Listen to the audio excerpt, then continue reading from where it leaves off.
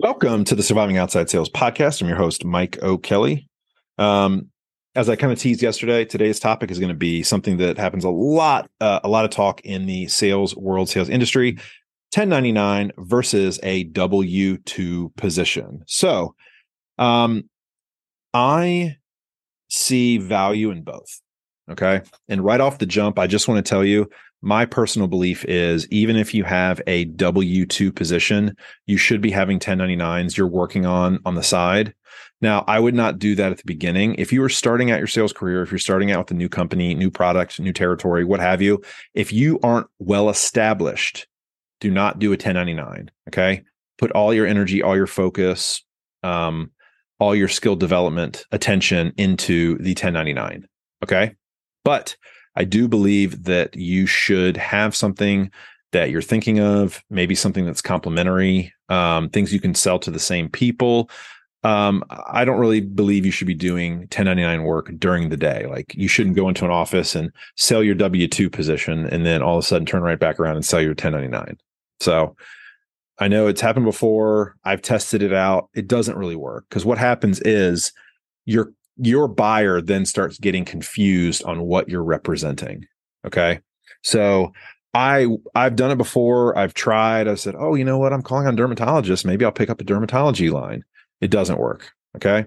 But that doesn't mean you can't do something else on the side, like write a book. You can't do a side hustle. You can't build up a skill set, start a podcast. Basically just 1099 is a commission only position. And there are some states that make differentiations between an independent contractor and 1099. Just Google 1099 versus independent contractor. There are some nuances. So, 1099 is kind of doing an unpaid job. And really with a 1099, there's a beginning and an end. And the true 1099 is really supposed to be you're doing a set job between a time frame. So for instance, for the next 6 months, you're doing X, Y, and Z, and that's your job description. An independent contractor is just somebody that's doing work, but they're not getting paid. There's no end. There's no beginning. There's no end really. It's just kind of, they're there. Now, each state, there is a little bit of nuances. So just look in your state and see. If you're listening, we do have people that listen from outside of the United States. I have no idea what the laws are around the world. So just Google your local municipality to make sure that you're on the right track. But I'll tell you my opinion. So like I said, if you're starting out, do not do a 1099. Okay. A 1099 is going to be for a veteran. It's going to be for somebody who has developed a skill set and can move very quickly and has the ability to scale very quickly.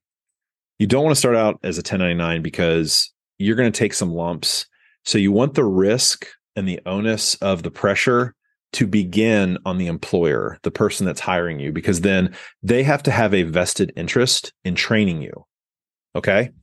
And that's one of the first pros that we're going to talk about with the W-2s is with the W-2, you're not having to pay for everything. So there's a much lower financial risk to you. The risk lies on the company that's paying you because they're basically trading your future earnings for payment today. So if you're starting out, always recommend get a W-2 job and get somebody with good training. It's also very consistent. You're going to get paid every 2 weeks, or you're going to get paid once a month, or every 15 days. That's very consistent. And what that does is it allows you to start to build out how you're going to pay your bills, your mortgage, et cetera, plan for trips and vacations. It's also super steady. There's some comfort knowing that somebody else is looking out for you and they want you to succeed. There's a belief that when companies hire you, they're just looking to fire you and they're micromanaging you and, they're just trying to document. No, they have invested a lot of money. In fact, the average sales professional, the investment a company makes is about $15,000 to hire you. Okay. So they've already sunk 15 grand into you on average. Before you even walk out into the field and sell. So just realize that they've invested in you. Okay. That means they're invested in your success. They need to recoup that money or it's a loss and it's going to make them look bad. So that's one of the benefits of a W-2. It's also, W-2, the company's got money. They have resources. There's probably some track record. There's some stability behind the company.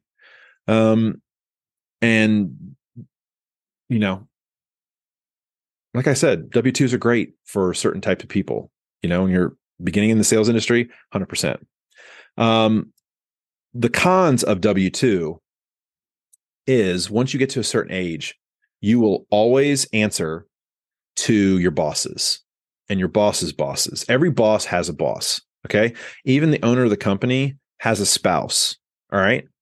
Even the owner of the company might have investors, a board of directors, somebody that they have to answer to.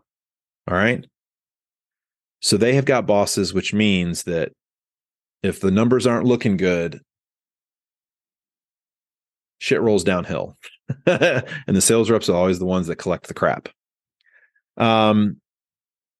You don't get a lot of time off in the beginning. I mean, I remember at Enterprise, shoot, I think I got like six PTO days for my first year, and I had to earn those. So I don't think I had a PTO day for the first like 6 months, which is fine. Look, you're young, you're aggressive, you want to go out there, you want to learn. You don't need time off.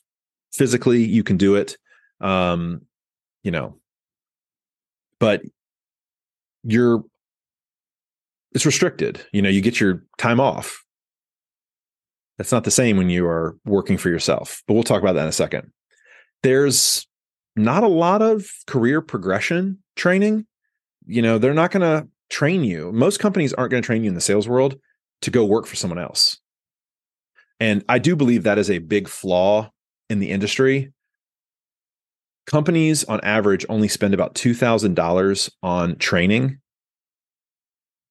and they're not investing enough in their people. Usually that training is just to get them out the door and to sell. And then they hand off that training to the district managers or the regional managers, which it's too big of a job. There needs to be more than just that. You're going to have capped income potential. As I mentioned, I don't know if it was today or if I mentioned on the podcast episode yesterday, there are going to be, capped income potential because they're trying to recoup future, they're recouping money in the future for money they paid out to you today. Like I said, right when you start your first day, they're already in the whole 15 grand. That's what it costs to invest to hire you through the hiring process, possibly recruiters, get you up and running, get your territory going, 15 grand. Okay. They need to recoup that plus whatever you are costing them. And just remember, what you're costing them is not just the money that you're making. Okay. There's also support staff. There's also things going on in the background that you have to be aware of. So I've heard it anywhere from 2 to 4x, whatever your salary is, that's your true cost to a company. So if you make $100,000 a year to your company, it's upwards of about $400,000 that you cost the company in potential earnings, overhead, support staff, training, supplies, etc. The amount of effort that goes in at W-2 companies is substantial, and you have to understand that. And companies aren't perfect. They're not going to be able to provide everything, and they're doing their best. Okay. But you have to realize that going in. Besides that, there's going to be, the cons of the W-2, there's going to be micromanagement from above. As I mentioned before, everybody's got bosses. So everybody above you isn't directly selling. Think about that. Everybody above you is not directly selling. Now, there might be things like national accounts, or you might have some executives that have, they know hospital owners and they know business owners. But for the most part, the boots on the ground are the sales reps. And so if you're not getting it done, they're going to be on you to get it done. And they want 100%. The cons of a W-2 is they want 100% of your effort, your energy, and your time. Okay. And I believe that you owe it to them to do that. Now, I don't think that they should limit you from doing a 1099 on your personal time. Your personal time is when you are not engaged with that organization. So nights, weekends, if you take a PTO day, you should do whatever you want with that PTO day. It does not matter what you do. So that's a con, is that they view you as property, really. They view you as property and they've invested in you. So you're a stock. You're a stock, and they're either going to sell you or they're going to buy more of you. Okay.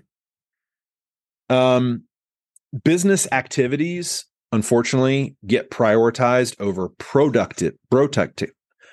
I got tongue tied. Productivity. Okay. And I'm all about productivity, not activity. And that's why it pains me sometimes when companies, when they don't hit the sales numbers, what the first thing they say is, let's up the calls. Let's do more dials. Let's pound the pavement more. Let's work more hours. Let's require more, as opposed to looking to ways to be more productive. It's just more. All right. So those are the pros and cons of W-2s. Now we're going to talk about the 1099 pros. Okay. You don't have a manager or a boss looking over your shoulder. Now, you might have some stipulations of your contract that you might have some light activities, but in most states, it's illegal to mandate what a 1099 does. So you can't say, oh, you're doing 1099. Well, you've got to do X, Y, and Z, or you're not eligible. Nope, that's not what a 1099 is. You can't mandate anything. You can give guidelines, you can give suggestions, but you can't link activity to payment. It's illegal in some states. I don't know about all states, but the states I've lived in and I've worked in, I've been a 1099, it is illegal. You cannot mandate anything. That is not an employee of you. Okay. You are having outside work. It's like a consultant. You're giving them a task and they are working on that task on their own. That's how it works. You can add a good thing is you can add multiple products and revenue streams simultaneously. In fact, there's a buddy of mine. I really need to have him on the podcast. If you're listening, his name's Dalton King. I say buddy. I mean, I worked with him briefly in the past. Haven't really talked to him in a couple years, but I hope he's doing well. If anybody knows Dalton King, St. Louis, Missouri, he's the king of all 1099s that I know. I'd love to have him on the podcast. In fact, I'm going to reach out to him and have him on because I want him to talk about the whole 1099 independent contractor, being your own boss, because he has done this and he's lived it for almost 20 years. So he's going to be a great person to have on. In fact, I'm going to start having on people who are running 1099s. They're doing independent stuff because I want you to hear both sides. I don't want you just to hear my opinion. I want you to hear the opinion of people who are living it as well and in different types of industries and give you some ideas, because that's really what I want you to do. I want you to open up your mind to the possibility of 1099 and W-2s. Again, I'm not anti W-2. It's just everybody's talking one way. W-2. 1099s can make you a lot of money. So Dalton King, St. Louis, Missouri, anybody knows him, have him reach out, or I'm going to reach out to him shortly. So you have the freedom and flexibility as a 1099. If you decide you wake up one morning and you're just not feeling great, you don't have to take PTO. You don't have to count and say, oh, crap, do I use it today or just go out in the field and make calls? If you don't feel great, don't do it. You also can have much better work-life balance. I believe that a work-life balance is work as hard as you can during business hours. And then when you're having family time, be as present as possible to be with your family. That's work-life balance. I don't need to have, X amount of hours a week where I just kind of kick back and do that. No, I'm a workaholic. I love to work. I love to build things like that. But you get that freedom with the 1099. When you don't have a boss, there's nobody over my shoulder. Okay. Except for me. There's nobody over my shoulder saying, hey, how many podcast episodes did you do? Hey, how many guests have you booked? Hey, how many chapters of your course have you completed today? Okay. Nobody's over my shoulder doing that. I am doing that myself every day. I've got a plan and I'm going through my plan. I work my plan daily. That's the freedom and flexibility that I have with what I'm doing. You have, you only focus on revenue generating activity. You don't have to update CRM notes. You don't have to send over BS reports. Well, reports that I think are BS. You don't have to be on conference calls every week that could have been in an email. Everybody knows what I'm talking about. Almost every conference call for regional meetings could have been done in an email. And really, with the one of the last big pros is with the 1099, you can control your destiny. You control your destiny. You're going to rise and fall to the level of your talents and your work ethic. I can live with that. Okay. I can live with that. 1099 cons. Okay. So here's the other side. I'm telling you the truth. All right. 1099 cons. There's no security net. There's nothing to fall back on. There's no investment. So either you're working for yourself or you are being paid by a brand to represent their product. You are not getting anything up front. You don't make money until you make a sale. That is tough. You have to really be mentally tough. You have to have perseverance. You have to be physically tough as well. You have to build almost everything. There's not going to be a whole lot of infrastructure for the most part. Sometimes there are. And if you, like my friend Jennifer Jones, who runs her business with Scout and Cellar Wines. In fact, at some point, I'm going to be joining, my wife and I are going to be joining Jennifer. Don't know when that's going to be. We both need to have bandwidth, which we don't have right now, but my wife is very interested in that. We tried the coffee and we tried the wine, and both are fantastic. And those are the two things that my wife and I really like to have a good glass or cup of, is a good cup of coffee that's also clean, that's not filled with mold like a lot of the coffees around the world. I hate to break it to you. There's a big brand, starts with a star, ends with a bucks. There's mold in all their coffee. I digress. But I'm going to have her on the podcast again. I had her on one time. Go back to the Jennifer Jones episode from, I think, January. I don't remember the specific episode, but go back in January and listen to her. I might have her on again and just strictly talk about, 1099s and the freedom that her life has now, as opposed to when she was a W-2 employee. You have to build everything, but you have to build your business, and it's less consistent. You're not getting a paycheck every 2 weeks unless you sell every 2 weeks. You have to go make it happen on your own. And I do think that some people are better to be employees and not bosses. They're better to be employees and not managers. So it also comes down to your personality. I love to build and I love to run things. I love to create. And so I'm not necessarily as good of a fit now to be an employee, quote unquote. I like to run my own stuff. It's okay to be within a structure. Like, again, I mentioned I've got a franchise that my wife and I bought. And so, but the franchise is not there on the day-to-day basis telling me, open the door, do this, do that. It's going to be, running that franchise is going to be very similar to when I was running enterprise stores. Except the difference is that instead of me getting a small commission every month from the revenue, I'm going to be getting a lion's share of it. So that's the difference. And so, not all W-2s are and 1099s are created equal. There's some W-2s that are great, and there's some W-2s that are not. Again, if you have a W-2 job, what I would do is I would look for W-2 jobs where you have uncapped commission in an industry where they are consumable or high ticket. I sold radiation machines. Those were high ticket. You want to sell high ticket because you get high commission. Also, consumables. That is one of the reasons why I wanted to start selling the post-procedure kits to plastic surgeons, dermatologists. It was consumable. It was a low ticket item. It was a small price, but they were ordering over and over and over and over again. So I was getting repeat business over and over and over again. I was having an opportunity to build advocates and indoctrinate them into the product, into my world, into my business, and have them help to sell other people, which they did.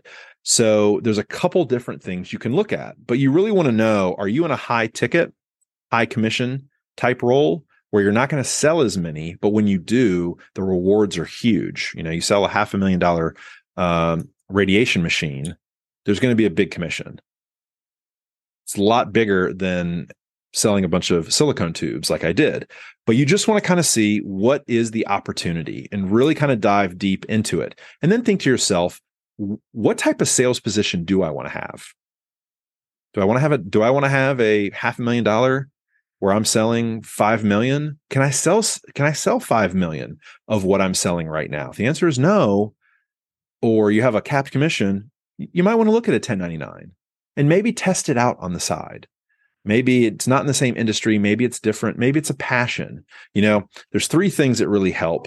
I know it's not really on topic, but there's 3 things that really help in life. You need to have a passion about your work. You need to have passion about a hobby, and you need to have passion about your health. Okay. So I think if it falls within one of those 3 things, For instance, building out the Restore Hyper Wellnesses, that is about my health. Okay. So it's within the world of what I'm trying to build because it's within my job, my career, it's within a hobby, and it's within my health. So if you use those three parameters for finding the right type of position, opportunities are going to start opening up and you're going to see the path forward that you need to go. So thank you so much. Really do appreciate it. If you want to talk about your role, your position, you have questions about W-2 and 1099, DM me on LinkedIn and we can have a conversation about it. And I can do a free consult, maybe a position audit, and kind of give you some ideas about what you want to do. I've done this for dozens of people now, almost 26, 27 people now. I've done this this year in 2023. So I'm happy to do so. Happy to meet with some of the people that are listening to the show as well. So reach out to me, DM me on LinkedIn. Or you can reach out to me, Mike at Surviving Outside Sales. Either way works. But thank you so much. Really do appreciate it. Hope this was helpful. And we'll see you next time. Surviving Outside Sales. Bye.